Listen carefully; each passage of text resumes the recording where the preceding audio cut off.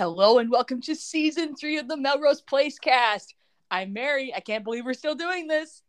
Oh my gosh, I'm Tej, and what could possibly stop us, Mary? I don't know at this point. I honestly don't know, and I wonder sometimes. Season 3, wow, it is really kicking it up a notch. Mary, we are cooking with grease this season. We are firing on all cylinders.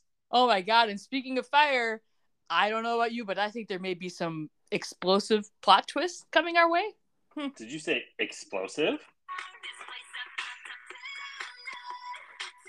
Yeah, this place is about to blow. Are we getting it soon? I have the money. Please don't sue us. They can take all the royalties. We don't make any money because you know what? There's no real sponsors. But each week we're gonna have a couple fake ones. We sure will, and you're gonna learn all about them coming up now on the Melrose Place cast.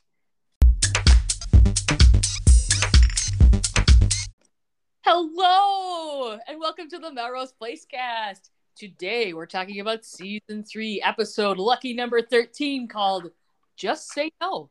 How original. My name is Mary. I'm Tej. Mary, I have bad news. Why? Well, we just recorded episode 13 of Models Inc. cast, which will air in like 7 months, and I forgot to say the title. So, listeners, episode 13 of the Models Inc. cast is titled In Models We Trust. That's also a really stupid title. Yeah, just say no. This is a Nancy Reagan flashback, and I have some Nancy Reagan tea. Really? Okay. Uh-huh. Like right now or later? Like right now. This is new news about Nancy Reagan. That's interesting because she's been dead for a while. She's been dead for quite some time, but in her prime, while she was alive, it is confirmed by some author that she did not have a gag reflex that made her very popular on the MGM studios. Oh dear. They called her the throat goat. They're calling her the throat goat. The throat goat? Yeah, greatest of all time. Oh, see, I thought she loved it. She loved it. You know I have a weakness for rhymes, so it's not fair to do that. I know, and you know what? And it's weird because I'm a poet and I didn't even know it. I rhyme all the time. That just made me mad. Okay, well, Mary, genuinely, 3 examples of high art for the generations here. Can I give you just a teaser, Weezer? You will, whether I say yes or no. Okay, here are 3 quotes. Okay. Why must you insist on acting like Patty Hearst? Okay. Mm-hmm. Second quote. Explain to me again where the little monster came from. And finally, congratulations on your promotion. Speaking of goats, Mary, should we get into it? Let's do it. All right. You know what I noticed? There were only 3 storylines this episode. I mean, kind of, but there's a lot of intertwined things going on. Yeah, they are intertwined. Yes, I'll give you that. But my first one, this came from our good friend Chris, the Australian kidnapping JCPenney executive with mob ties. Yeah. But by the way, okay, so he's left Jane.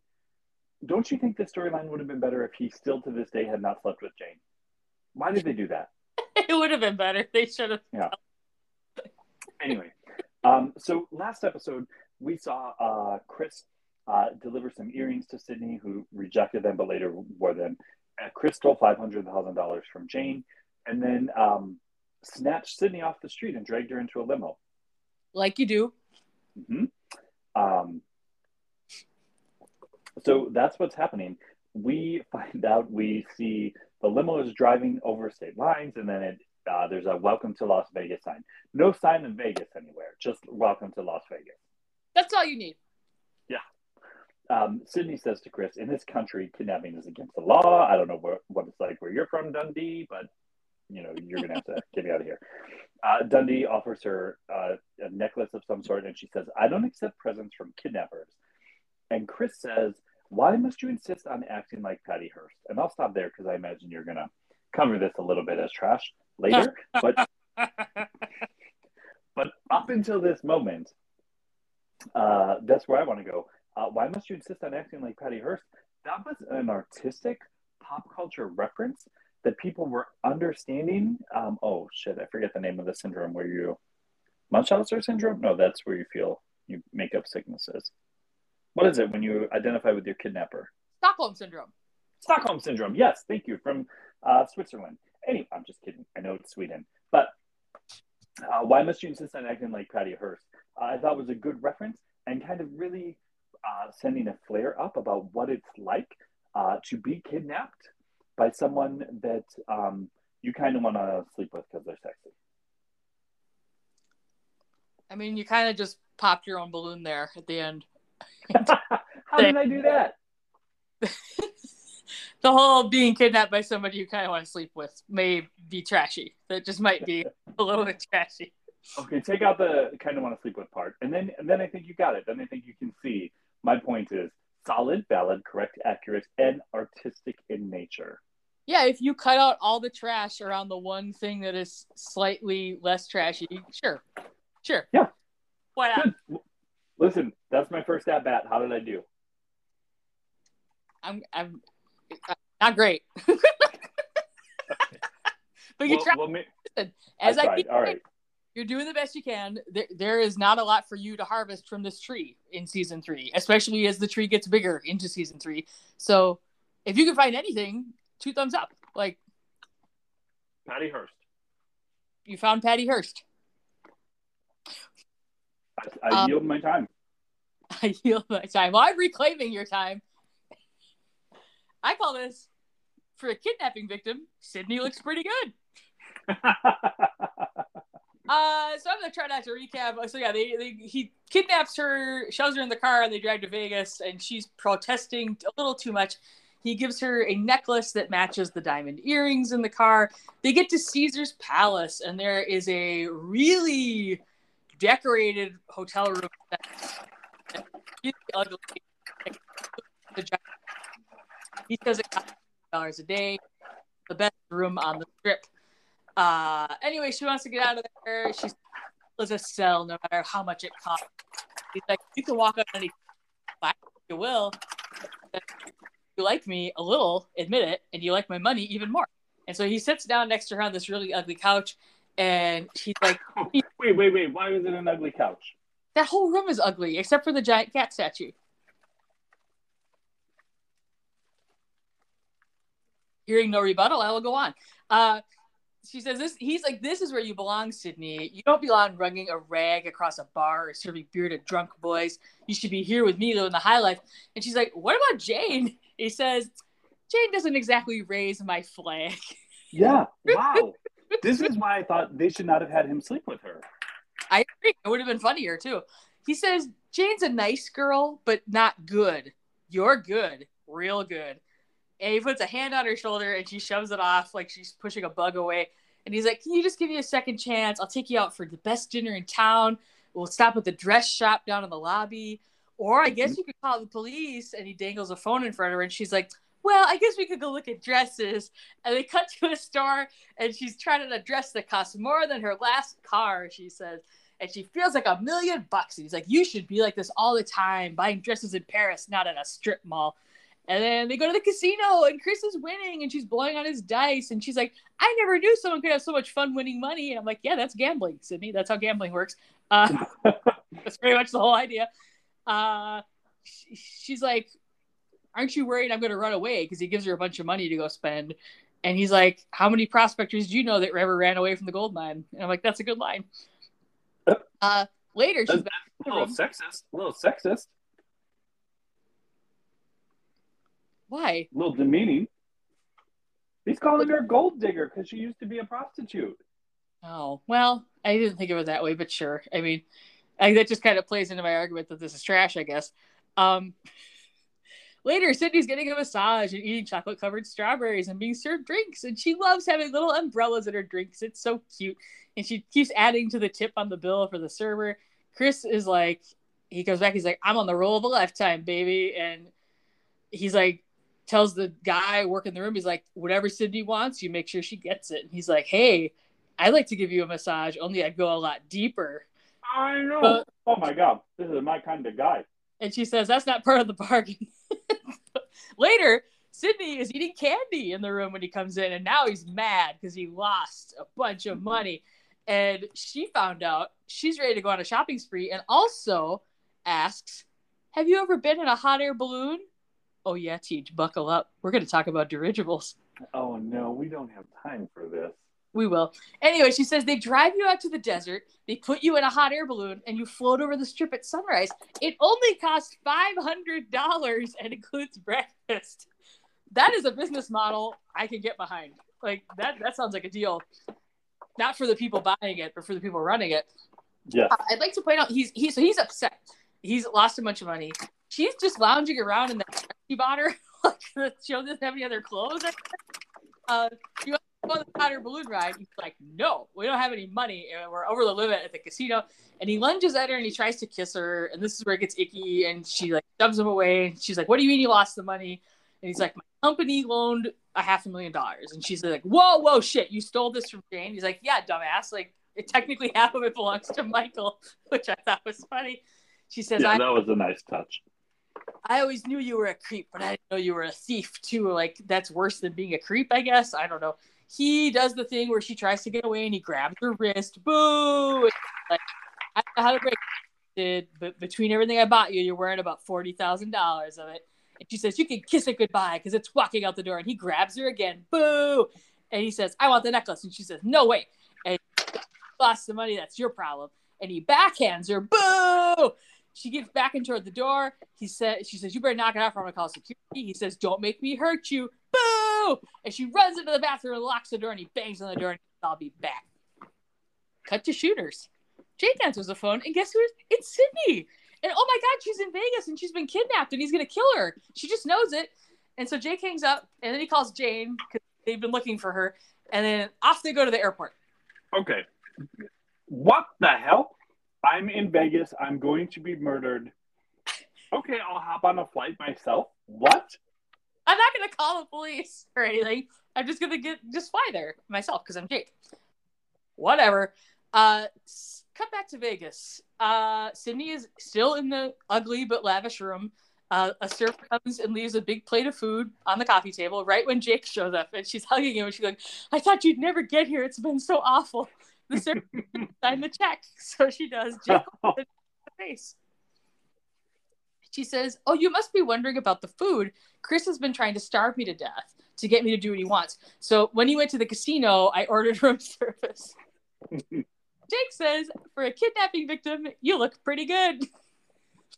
He's wearing diamonds. And she's like, hey, I know I've got a lot of explaining to you. Can it wait? I'm just so glad to be back in your arms. And she's hugging him. And he just kind of stands there slack-jawed. And it's wonderful. It's a wonderful performance. Back in Vegas, Jane and Michael have arrived. Jake is trying to book them all flights back to LA. Michael's like, I got to hand it to Chris. He really knew how to throw our money around. Sydney's like, oh my God, Jane, it was horrible. It was a total nightmare. And Jane does not believe any of this. And she's like, I was brought here against my will, snatched off the streets of West Hollywood by that maniac and embezzler. And Michael goes, yeah, and forced to wear designer clothes and diamond jewelry. Like, I did what I had to do to stay alive. And Michael says, you never looked better. Oh my God. Anyway, they kind of break up the scene then because Jake finds out they can all fly back standby. Sydney's trying to apologize. Jane is not having any of this shit. Jake and Sydney leave. Jake kind of shoves her out the door and goes back to check on Jane, who's there with Michael. Jane says she'll be fine. She can't believe Jake is falling for this shit. And Jake's like, I'm not really falling for anything. I just want to go home. So, there's a lot. This is like a pile of trash bags, and it's wonderful. By far the most fun storyline of this whole episode. Laura should have gotten an Emmy for how she is playing this. She is so funny. Like, she's so pouty, like, when she's not getting what she wants, but the minute she gets what she wants, she's just, like, having a field day. Also, Jake, and the look on his face when he sees her at the hotel in, like, this gown and this room service, she keeps talking about what a horrible nightmare she's lived through. It was really funny. I really enjoyed it, but it's super trashy. Ow. I just hit my head on a light. What an ordeal you've been through. Listen, this is what I'm talking about. You made my point for me. This is the Patty Hearst of it all. So, like, she's been kidnapped. You saw her get snatched off the street. She's been taken against her will over state lines, which I don't think is actually, I don't think that's a bigger deal for adults. I don't think it Like is when for adults, is it? I feel like I that's don't think so. Yeah. Unless the argument is then the feds get involved. Who the fuck cares? Whatever. She was taken. She did not want to be there. I will remind you, this is a guy who had attempted to rape her, had been sexually harassing her, had been stalking her, Sure. threatening her all the time. And worse, said he was going to marry Jane. The greatest crime of all. Yeah, she had every right to be terrified. And I think she was in her own way.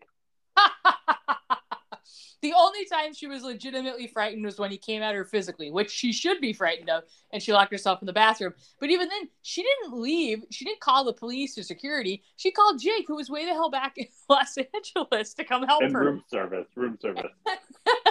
Thank you for making my point for me.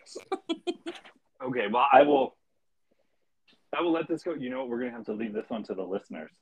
Oh, okay. Okay, can I take my next argument? Yeah, please. Explain to me again where the little monster came from.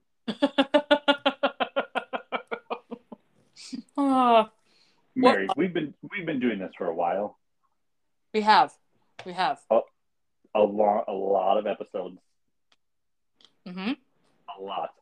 I don't think I've ever used as one of my arguments the first line of an episode. Maybe not. I don't know. We'd have to listen all again.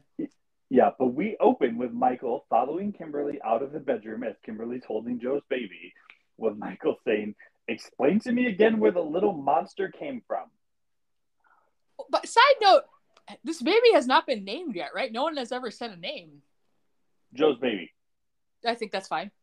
Yeah. I think his name is Austin.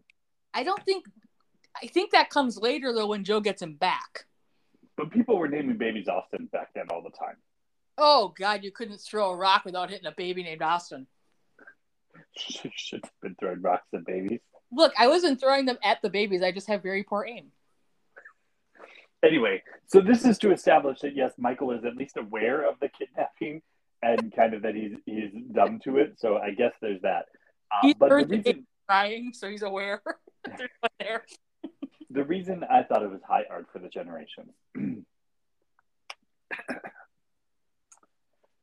the American educational system. Oh, God. Sex ed is poorly funded, inappropriately tilted towards abstinence-only education. Keep it in your pants. And leaves more questions than answers. So, is it any wonder that man whore Michael, with as much sex as he had, despite being a doctor, would see a baby in the arms of his wife who is quote unquote barren and wonder how it happened? This is what I think Mike was thinking. I know she's barren normally. But can you get pregnant from the other stuff? Be careful. You never know. That's what I think he's thinking. And I think it's channeling again the poor sex ed in America and the fact that teenagers, kids, young adults, and let's not forget, these are young adults. They're just out of med school and are chief residents. And models that the poor schmucks want to drink coffee to be like. Yeah, that's true. I think Melrose Place is pointing out the ludicrousness of the state of sex ed in American schools in the 90s. I think that's a very rich interpretation that serves your need to provide an argument that this is high art.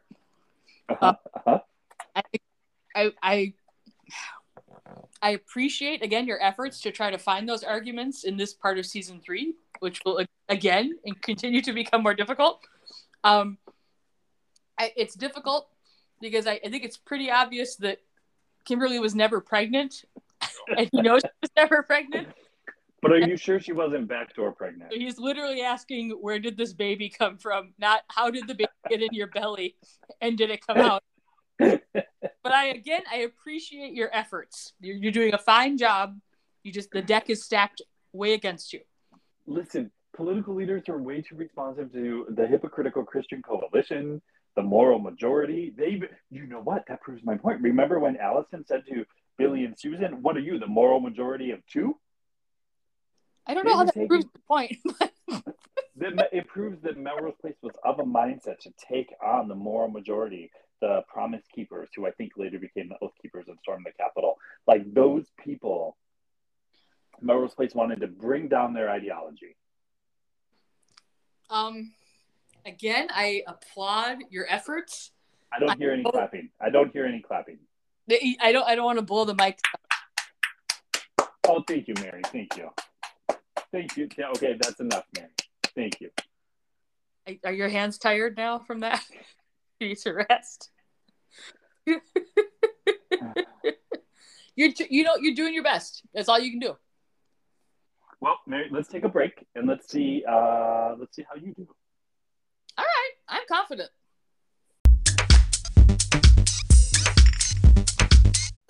Mary, have I got news for you? Oh, good. Melrose Place. You know how I feel about corporations, and technically Melrose Place is a corporation. Okay.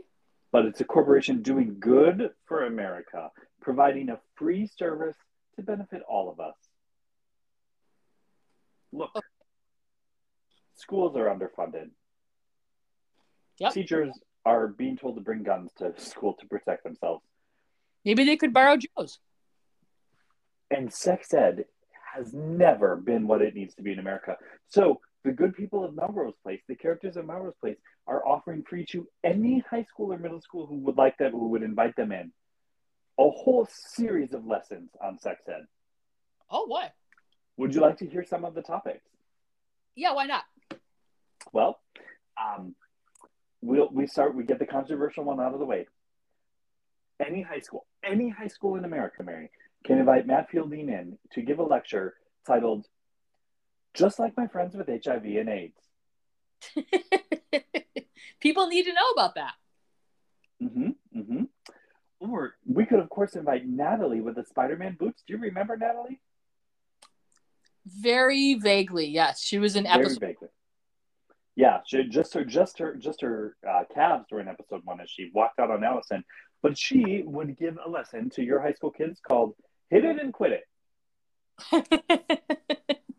Those are important words to live by. Now, we have a special guest from Australia, Chris, who would come talk to your high school with a specific lesson. Let's not sleep together. Not yet. Now, that sounds like what they want in the schools. Now, we do need to explain the biology, the sperm, the egg, all of that, the ovaries that carry eggs that we don't know whether they grow in size or not, but whatever. They do something. Michael Mancini will come to your high school, marry a pair of siblings, and say, "Explain to me again where the little monster came from."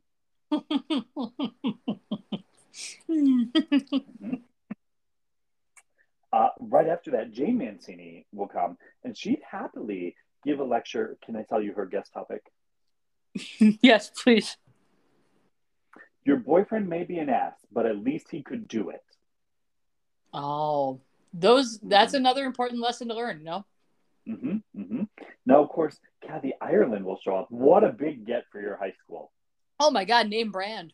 Oh, name brand. She's bringing gratitude, and she's also going to give a talk titled, "Why don't you ask your daughter?" A very specific talk. Now, Sydney's going to give a forced choice activity where students will have to decide. You can live a life that takes you down one path or another. You go this way, you're getting Thanksgiving. You go this way, you're getting Whoresgiving. Why not both? How to Show You Care by Keith Gray. Oh God. Hmm. Now, listen, sex is not just about biology and dating. Sometimes there's really tough choices you have to make. Oh It's yeah. not it's not always clear. And if you need guidance for your high school or middle school kids, Jake Hansen will come with a lecture titled I Hate Moral Dilemmas. Please keep the high school girls away though. Don't serve any milk at that gathering. It'll bring them in. Mm-hmm. Now, if you don't provide proper sex education to kids, they don't know when to have sex. No, that's a real problem.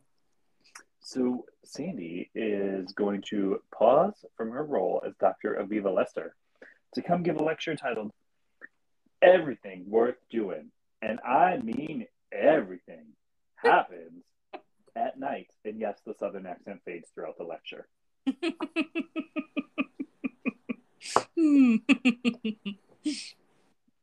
Now, of course, we're going to have Perry stop by with a more of a how-to video presentation called "Let me show you how to bury the nozzle."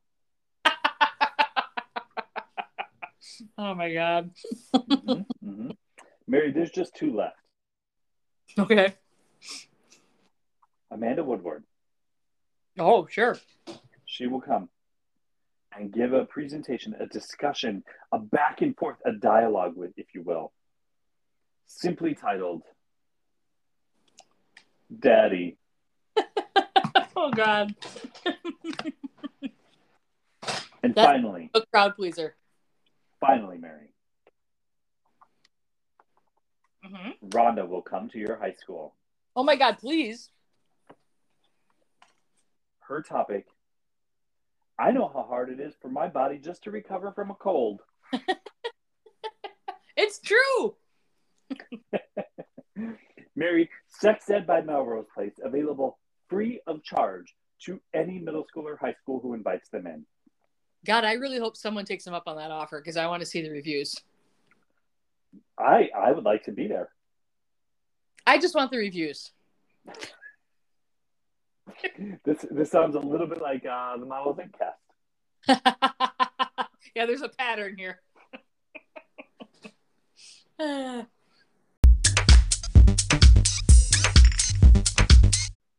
And we are back for the second half of season 3, episode 13 of the Melrose Place cast. We're discussing Just Say No. Reference, of course, to the throat goat, Nancy Reagan. I'm Tej. I am not the throat goat. I'm Mary. Just in case anyone thought Nancy Reagan was here. Not available. No, she's dead. Speaking of dead, nobody has done Nancy Reagan in the Snatch Game of RuPaul's Drag Race yet. Holy shit, somebody should. Except she's not that. How would you make her funny? Other than that, she just looked kind of fussy. Yeah. Well, now that we know this Nancy Reagan loved giving blowjobs thing, that's actually there's yeah, that is. Except they need to like say that before they film the Snatch Game a lot though, so people know that. Whenever this is a tangent, but I enjoy it, so I'm going to say it. Whenever I think of Nancy Reagan, I think of this picture that my brothers and I have sent to each other every year at Christmas for years, where Mr. T is at the White House, like in the 80s, and Nancy Reagan is sitting on his lap. She looks like a child because she's very small and he's very large. Do you remember that picture of the Bidens and the Carters? Yes. I still don't understand how that happened, where the Carters look like little elves. They do look like little hobbits. They're so cute. Well, they're very old, and you shrink sometimes as you age. I was going to say, speaking of, how is that still happening, the Carters? They're just such nice people. They're powered by niceness. You know, Jimmy Carter once felt lust in his heart. He told Playboy. I remember that. Isn't that quaint? Like compared to nowadays, like, and he was like, as a scandal. It was a scandal that he said that, and I'm like, that is like the most gentlemanly way you could even enunciate that thought. God, what a time to be alive. Well, Mary, you're queued up. It's your turn to make an argument, if you can find one. You can't see me, but I'm stretching like an athlete. I think. Like a mathlete, maybe. I was an academic decathlete. It checks out. Several blue ribbons at the academic decathlon. Yep. I enjoy having a place where I can list my many accomplishments, like the fact that I was an English major and I was an academic decathlete. My parents are so proud. All right. Well, much like a certain character on the show, Allison was probably an academic decathlete. My first point is about Allison. Well, I guess this is my second point. And I call this one, ever since we've known Allison, she's been going through a rough time. That was a good line from Miss Woodward. Oh, she had a couple good singers. Ms. Woodward. Sorry. Yeah, is Madam. Okay. I'm gonna kind of stay away from a plot line that I think you're gonna hit in one of your points, but I'm gonna kind of go around it. So I leave that for you. Okay. Does that sound okay? Sure. All right. So we're at D&D, and baby, it's hostile takeover time. Booyah! Hostile takeover. You've been waiting for it. We know it's coming. But first, Allison comes into work late because she was drunk, and she runs right into Bruce, and she's like, I'm sorry I'm late, and she starts to make excuses, and he doesn't care. He just wants to tell her that he fired Amanda, and he wants Allison to step up. And Allison's like, sure, even though she's still kind of drunk. She goes into Amanda's office where she's packing up her stuff. Amanda glares, and she says, if you've come to gloat, at least have the guts to say how you really feel. Aren't you glad Bruce fired me? Maybe even elated. And Allison's like, don't tell me how I feel. And Amanda's like, this probably calls for a celebration. Of course, you'll use any excuse to have a drink. What was it this morning? Ooh. Allison's like, orange juice. And Amanda says, screwdriver's more like it. I can smell it on your breath. It's not even lunchtime, and you're already into happy hour. Allison finally cracks. She's like, fine. You want to know how I feel? I feel great, because you finally got what you deserved. You have manipulated me and Billy and our relationship. And Amanda cuts her off cold. She says, I refuse to take the blame for your pathetic mess of a life. I promoted you. I stuck by you despite your monumental personal problems. Allison's like, the truth is, I'm better on 2 double vodkas than you are at your best. And Amanda says, tell that to the next poor kid you run over. Okay, so do you think Amanda was setting Allison up? Oh my God, she might have been. I mean, because I wondered, why was Amanda packing if she knew the takeover was coming?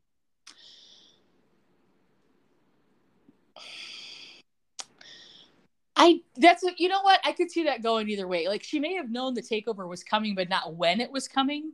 I could still see her being mad to get fired just for the indignity of that, even if she knows she's going to come out on top. To have to go through being fired and like letting him think he wins. I don't know. That's a good question.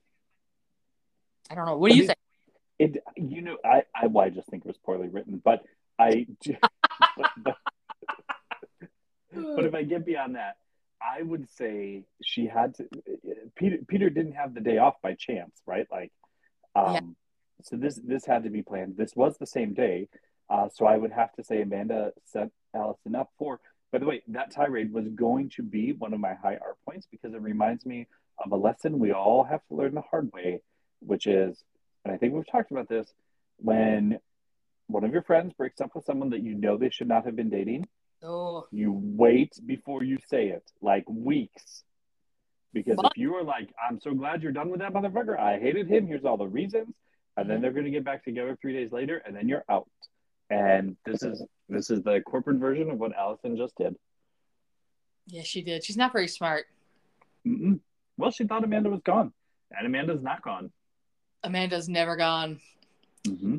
Anyway, okay, so Allison goes to talk with Bruce, and she's like talking about how hard it was to work under Amanda, and Bruce is like, yeah, I got that. And his phone rings, and dun dun dun, there's bad music, and he's like, what? Who? It doesn't make any sense.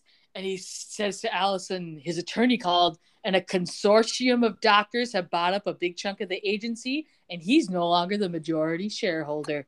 Bullshit. Okay. If he was the majority shareholder, they could not have bought enough to make him not the majority unless he was selling. I guess. He didn't say he was like the primary shareholder or like he's got 18% and now someone else has 20%. He said majority. This doesn't make sense. Well, I'm glad to hear you say that. I've said it's poorly written. I said it doesn't make sense. This is just in the last minute. Anyway, he says there's a board meeting tomorrow now, and he has to convince them that he should be the boss better than anyone they bring in from the outside. So the next day we cut to this meeting. The representative for the doctors who bought the shares, like, we don't want to get involved in the day-to-day, but we want to have a say in who the management is. And Bruce is like, we could totally compromise, and my team is great, and they work well with the clients. And the doctor's representative is like, so does the management team that we have in mind. Bruce looks to the door, and in comes Dr. Peter Burns and Amanda Woodward. Peter says, you're looking well, Bruce. You must be following doctor's orders.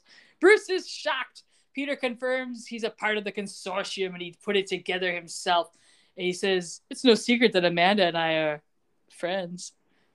I also have respect for her professional abilities, so I'm sure I don't have to tell you why I'm appointing her president of D&D effective immediately.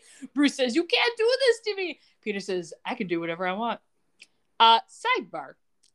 Amanda's hair looks a little rough. Oh, come on, Mary. No, and like, listen. She had just been fucked. I hadn't thought of that. Yeah. Is she wearing a wig? I'm not judging if she is, because, like, I know sometimes, like, especially if women are, like, hormonal, or if they're, like, going through pregnancy or something, like, sometimes actresses wear wigs, but it just doesn't look right. Something's off with her hair right now. I didn't notice. I don't judge women by their appearance, but you do you. Yeah, you never do that. Bruce tells Amanda to pull the knife out of his back, that she's stuck there. She's like, you've gone through so much, Bruce. Like, you need to take this time to get your life back on track. Look at this as an opportunity. And he grabs her, which, boo! But she shakes him off, and he glares, and he tells her to rot in hell. Cut to Billy and Allison at the end of the table looking very uncomfortable. Yeah. And another member of Bruce's leadership team, which they just threw in there, some random old guy. Oh, yeah, there was another guy in there, wasn't there? Yeah, I wonder how he plays into this. I don't know. Probably not at all. He's not HR. We know he's not HR. No, they assuredly do not have an HR department here, and I will talk about that in a minute. So, speech about she wants this transition to be smooth. She's gonna, make some changes, and to get the ball rolling, she's promoting Billy to vice president of accounts. Billy looks like, oh shit, I might have to start wearing non-acid wash jeans to work. No. She has to see him outside, and at least today he's wearing gray khakis, so that's good. She's like, Allison, I'll deal with you later. And Allison, outside, she congratulates Billy on his promotion, and he's speechless, and he did not expect this. And she's like, you can thank me later, but right now I need you to do something for me. He says, of course you can count on me. And she said, good, then you won't mind firing Allison. Billy's like, say what? And she's like, why is Amanda taking this tact? Why does she want Billy to do it? I mean, I do think she's playing mind games with both of them, right? Because she usually is. It could be three things. It could be, it will hurt Allison more for Billy to do it. Yeah. Could be a loyalty test for Billy. Yeah. Or it could be, the show's not written well, and they needed a reason to stall firing Allison. It could until be she got locked up in the clink. Off to the clink. Yeah.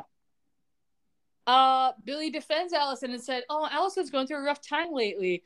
And Amanda says, ever since I've known Allison, she's been going through a rough time. Which, That's true. Right? Billy points out that Allison's the lead on several of their major accounts. And Amanda says, you said I could count on you. And Billy makes big pouting face. And he just stares and he goes, I don't know if I could do it. And she says, you have 24 hours. That night, Billy is at his apartment and Susan has made a celebratory dinner. And she says to Billy Campbell, the Al Gore of D&D. And it's sad how long it took me to understand that was a reference to him being a vice president. Because I was like, did he invent the internet? Like, what happened? It took me several days for that to kick in. Anyway, he looks sad though, and he's like, I feel bad about Allison. And Susan's like, I thought we weren't going to talk about her tonight. He's just not fair. And Susan's like, it's not your decision, it's Amanda's decision. You didn't do anything wrong. And he says he feels responsible because Allison's drinking is his fault. Newsflash, no, it's not. Susan been through a lot. And Billy says it's all because of me. And Susan says, no, it's all the other things too. And instead of dealing with her pain, she's hiding it with her drinking. Ding, ding, ding. Susan is right, even though she's a boyfriend snatcher. They start kissing right then, and Allison gets home drunk and looks up and sees them kissing. So she comes upstairs and she's like, "Isn't this romantic? What's the occasion? Screw Allison of a fiance day. Screw Allison out of her promotion day. Or let's just dump on Allison for the heck of it." And Billy's like, "Bitch, you drunk." And she's like, "Not too drunk to know what I'm talking about." And she's like, "Fuck you," basically. She's mad at him. Susan's like, "I want to go make some coffee." And Allison's like, "That's so nice. Do I know how to pick fiancés and best friends or what?" It's very Midwestern. It made me laugh. Billy's going to take her home, but she says no. And she stumbles over by the table. Billy says she's not welcome there. She takes a bite of their food. He tells her to leave. Her eyes get real big and she says, "No problem. You guys want to be alone." And then she turns back. She does the full Real Housewives of New Jersey table flip Giudice style. Mamma mia! It's great. I think we have a saved picture of that somewhere that is on my computer. Anyway. We most definitely do. There were lit candles on that table. Yeah, that's a fire hazard. Mm-hmm. The next scene I'm going to leave for you to talk about. After that, let's just say someone is rolled out in a body bag right through the bullpen where everyone is working. They didn't clear the room. They didn't call HR and say, "Hey guys, somebody who worked here died." They just roll a body bag through the middle of the office during the workday. At least they didn't have to take the body up the spiral stairs. Oh, if only they had. That's the only thing that would have... Holy shit. So that's egregious enough. Cut to Billy, who is wearing acid wash jeans. He's a vice president. This motherfucker put on some pants. Let it go, Barry. Never. This is not okay. So they all are talking about what happened, and Allison's like, she's really like leaning into Amanda that everything is Amanda's fault. She's like, "You killed him." Billy tells her she's out of line, and then Billy he stays and he talks to Allison. He's like, "You need to like settle down, girl. Like last night was a hot mess." It turns out, does not remember last night. She blacked out and does not remember. It hit her that she had a blackout. Yes. She acted it well. She did. I'm gonna blow through this last part quickly. Billy goes to talk to Matt at the hospital because he's a social worker and he should get to be in a scene once in a while. Matt drops the little bomb there that, hey, if you can get Allison into treatment, they can't fire her. That's against the law. And so cut to Allison's intervention. What? And then subsequently, Matt and Billy driving her to rehab in Matt's Geo Tracker. Remember that? I forgot he had gays in the 90s and their Geo Trackers. I remember it well, Mary. Remember when he got all that money from that settlement and Rhonda told him not to waste it on a car? She was right, apparently, because this Geo Tracker's still running. She runs away. I've already said too much. And at the very end, though, we see her come into the rehab place by herself of her own volition and say, "I'm Allison Parker. I'm here to sign up. I think I need help." Slow clap. You're doing so much clapping today. Now, do you say I'd like to sign up? Is that how you would check yourself into rehab? I don't know. I'm curious. Maybe. I'm here to sign up sounds like you're at a Girl Scouts meeting. Like, yeah. Anyway. Like, yeah, I'd like to buy the frequent shoppers card for Papa Murphy's Pizza. God, I would like one of those. Yeah. This whole thing, what a storyline. So many great moments for drunk Allison. Great moments for Billy pouting in his acid wash jeans. We again have a body roll through the middle of work in the middle of the day, and no one cares. No one is talking to anyone about it. Amanda getting some great zingers in, and again, those goddamn acid wash jeans. I have a real problem with this. Get over the jeans. I had not realized the awkwardness of rolling the body through the office. Just another argument in favor of work from home policies. A sidebar, you'll recall at a former place of employment that we both worked at, there was once an active shooter incident of some sort that remains still somewhat mysterious to this day, and how they didn't tell the people working in that building that it happened at that building, and everyone in that building was outraged later, and we because we didn't know. And then we had to have a special meeting with the head of the finance department, which is still confusing why he was in charge of this meeting. And, and he was just like, it's no big deal. And everyone was like, it was a person with a gun. Anyway, it reminded me of our some of our HR efforts at that former employer. There maybe was some glimmers of trash in what you said. What was most egregious to me was that an intervention works in 2 minutes. That was pretty convenient, wasn't it? With your ex-fiance and your ex-best friend. Like, no, that's not the team, sis. That's not the team. She was really yelling at Matt, too. I didn't like that. Matt didn't deserve it. Yeah. But I did think they did well, kind of like having it wash over Allison of like, oh my God, how did this happen to me? This is not who I am. I thought they played that well, but it just happened too quick. And I think drunk Allison is gone, isn't she? Oh, for now. She's not. Yeah, she's drunk at the explosion. Yeah, she comes back. Yeah. Yeah. Okay. All right. Good. Good. Much like real life, usually. Well, tucked in there was the highest of art. So the body you're referring to, of course, is Bruce's, because Bruce realized Amanda sold him out. He said that you put a knife in my back. He's very emotional. His whole life has been taken away from him because he's a guy who feels that his self-worth is defined by his job. And later, Amanda comes into her office and she finds that Bruce has hung himself in her office. Uh-oh. Oh, not the right sound effect. Wah, wah, wah. Oh my God. And he has attached a note to his shirt that said, let me make sure I get it. I got to get it just right. Mm-hmm. Dear Amanda, ... Congratulations on your promotion, ... Love, Bruce. That's some dark shit. And I just have to say, this is why this is high art for the generations. Mm-hmm. The importance of a handwritten note.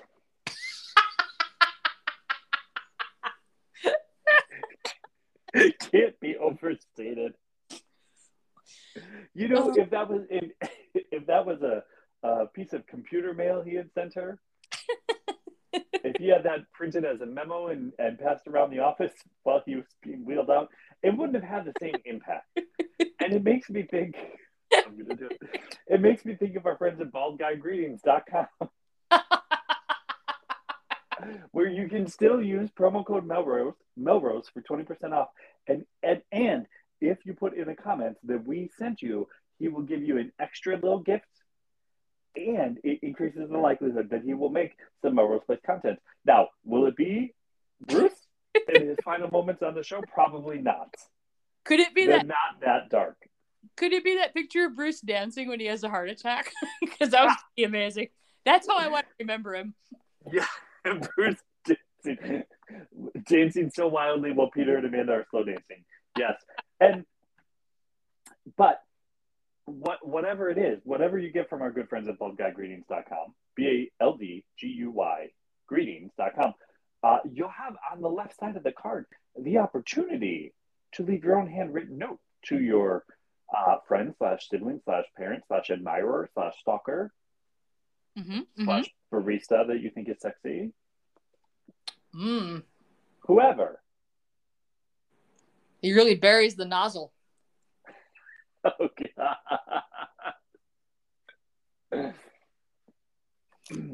Season 1 reference. Yeah. That was season 1, right? Yeah, that was. Yeah.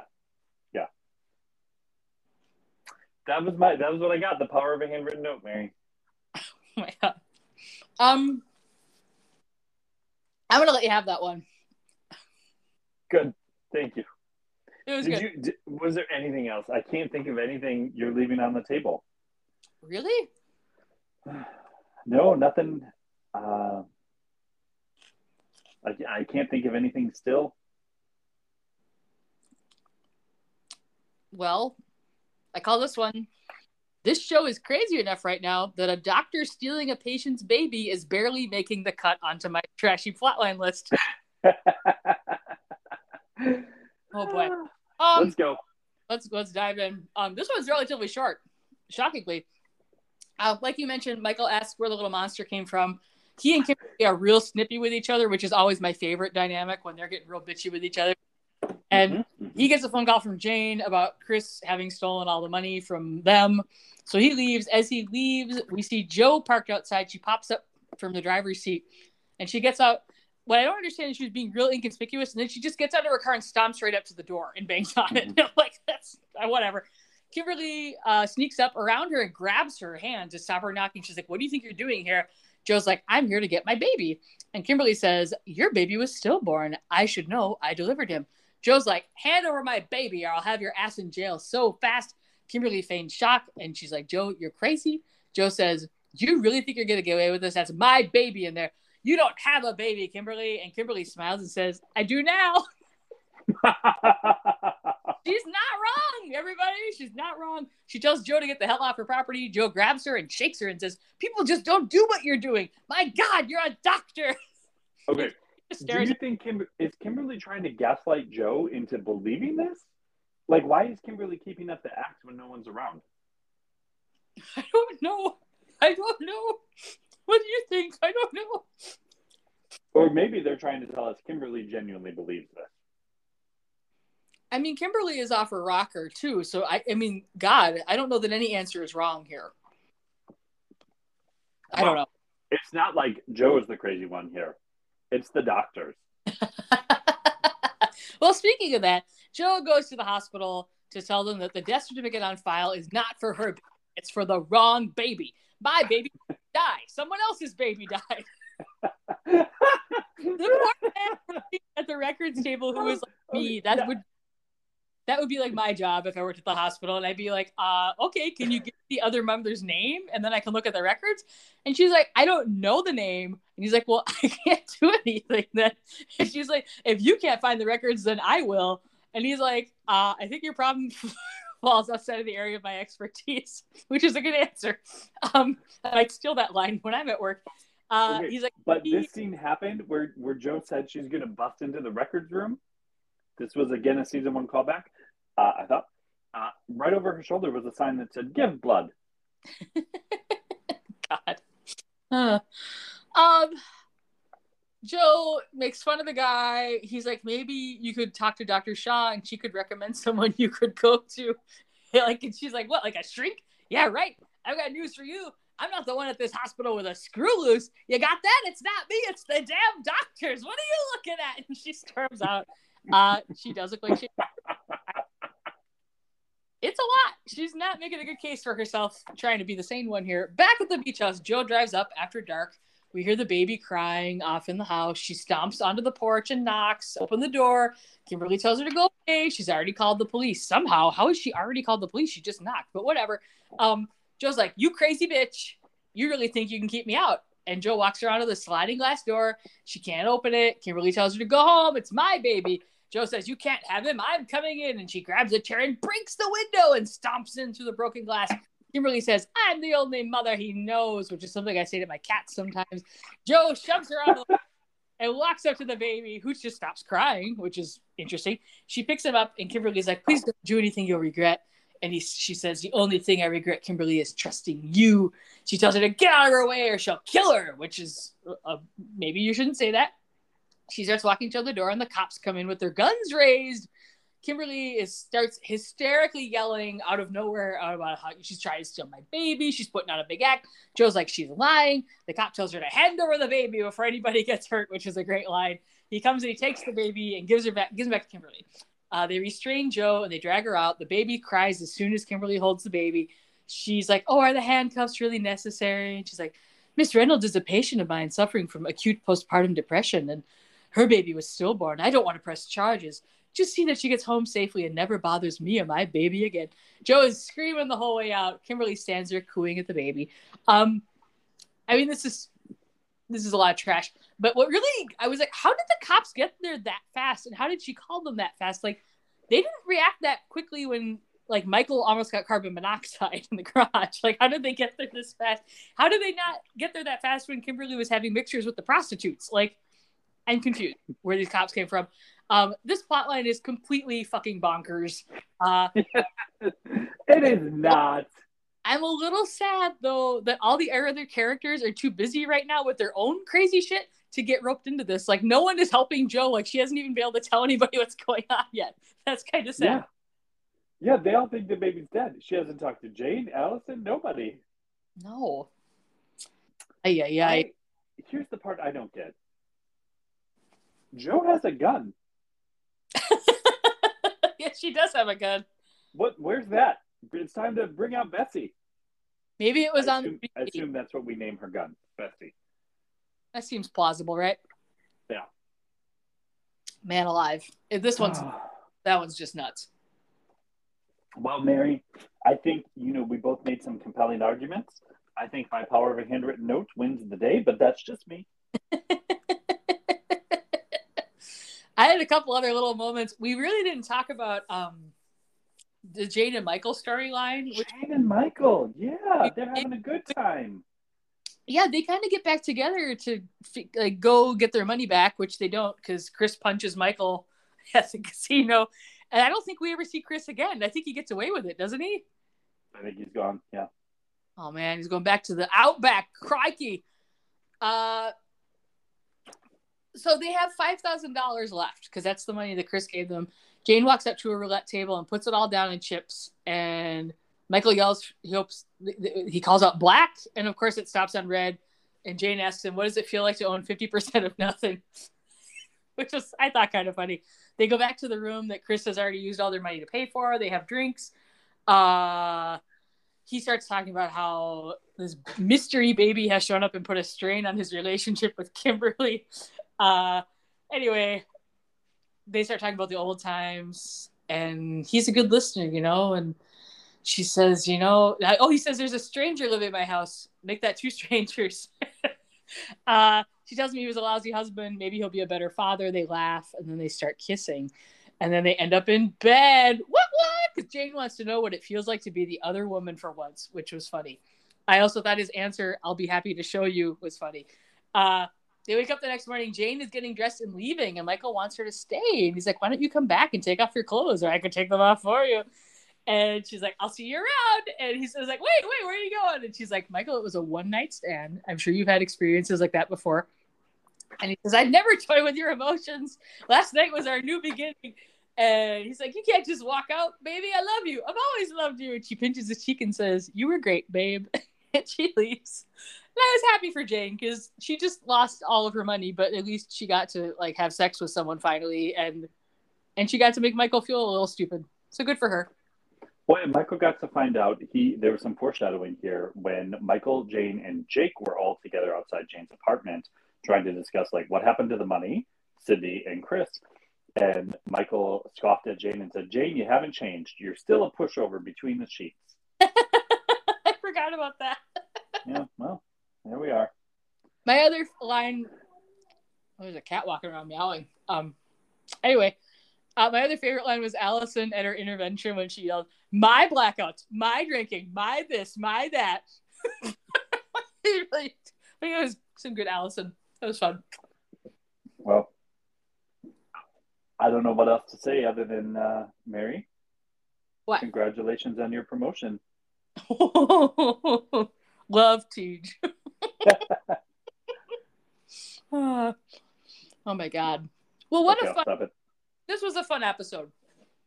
Yeah, it was.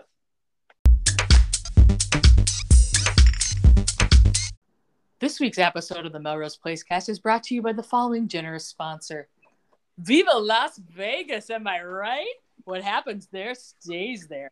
Well, unless you're lucky enough to be one of the first to book a trip with Sydney's Dirigibles. Yeah, that's right. The show made the mistake of mentioning blimps this week, so you're getting even more bonus dirigible content that you never asked for. On her recent vacation/kidnapping trip to Vegas, Sydney became enamored with taking a hot air balloon ride over the strip in the morning.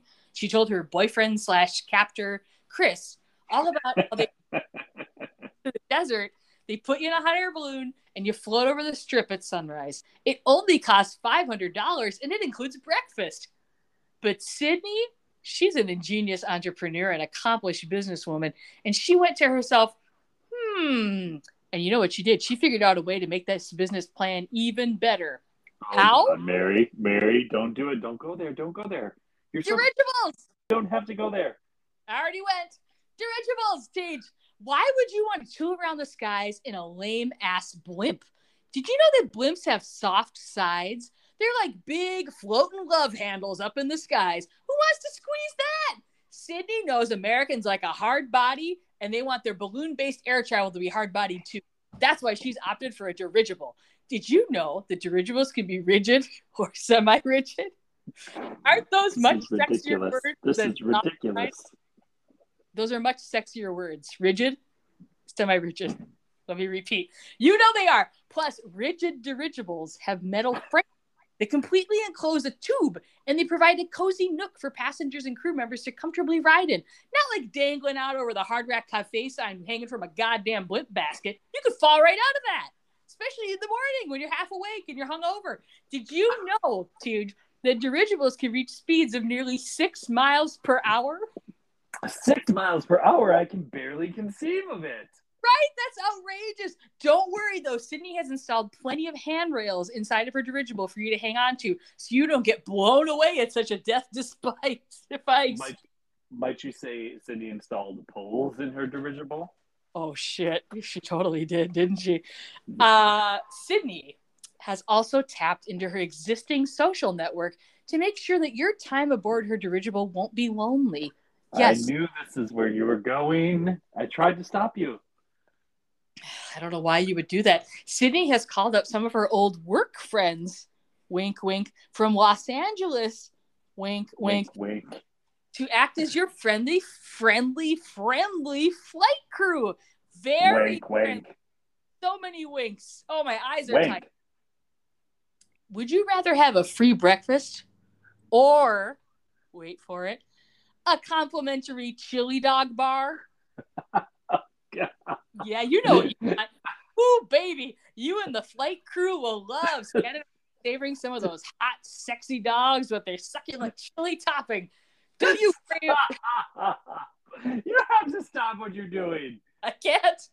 I've come too far. You don't need to worry about the dirigible running out of gas. There will be plenty on board after everybody enjoys a trip to the chili dog bar. Mary! So sorry. I know you don't like that sort of thing. Most importantly, Sydney, a woman who's been down on her luck more times than I can count at this point, she knows that a $500 price point is not feasible for most tourists or kidnapping victims for a ride on an airship that isn't going to the moon. Why would you pay $500 to sit in a basket under a soft-sided, love-handled balloon when you can pay just $250 to ride in style in a dirigible filled with sexy ladies? Hey, and don't you worry, straight ladies and gays. Sydney will be sure to stock her flight crew with at least one piece of tasty eye candy for you, too, because she's going to call Jake and tell him to rush to Vegas to save her from the latest kidnapping. Straight ladies and gays. Yep. Well, don't worry. She doesn't forget about you. To book your maiden voyage, just come to Las Vegas, stand on the strip, and when you see a dirigible flying over at 6 miles per hour, wave your arms a whole bunch and yell. Sydney will see you, and at those raging 6 mile per hour speeds, they're going to come down and pick you up, and you're going to fly off into the skies with that sexy flight crew and all the chili dogs you can get for $250. Mary, I tried to stop you from turning this into a prostitution in the sky, but you just could not be stopped. I did not say there's prostitution in the sky. I said there's a friendly flight crew and chili dogs. Yeah, friendly flight crew. Wank, wank. Wink, wink. I don't know about you, but I would totally go for a ride on this dirigible. I wasn't there until you included the single ladies and the gays. I guess the ladies don't have to be single. They just need to be straight. Or they just need to play single for the day. You know, yeah. You know what? We're celebrating the non-binary. We're recording this during Pride Month. Anybody who'd like to take a look at Jake is welcome. At least according to Sydney.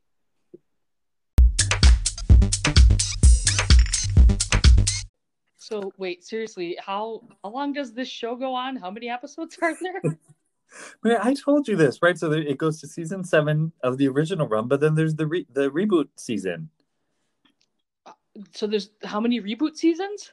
Just the one so far. So far. But there's also, but then Mary, there's the Amazon has the true story of Melrose Place movie that we should cover. Oh God, how long? Yeah, and Models Inc. has to be covered too. Wait, what the hell is Models Inc?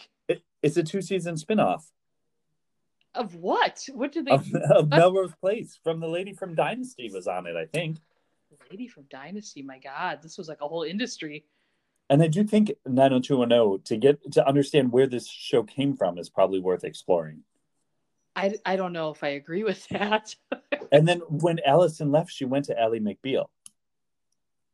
Does it have anything to do with the contents of Melrose Place? I just feel like, how do you really want to be an expert in this or not? I mean, I think you know the answer to that. Okay, so we're in for all of it. Oh God.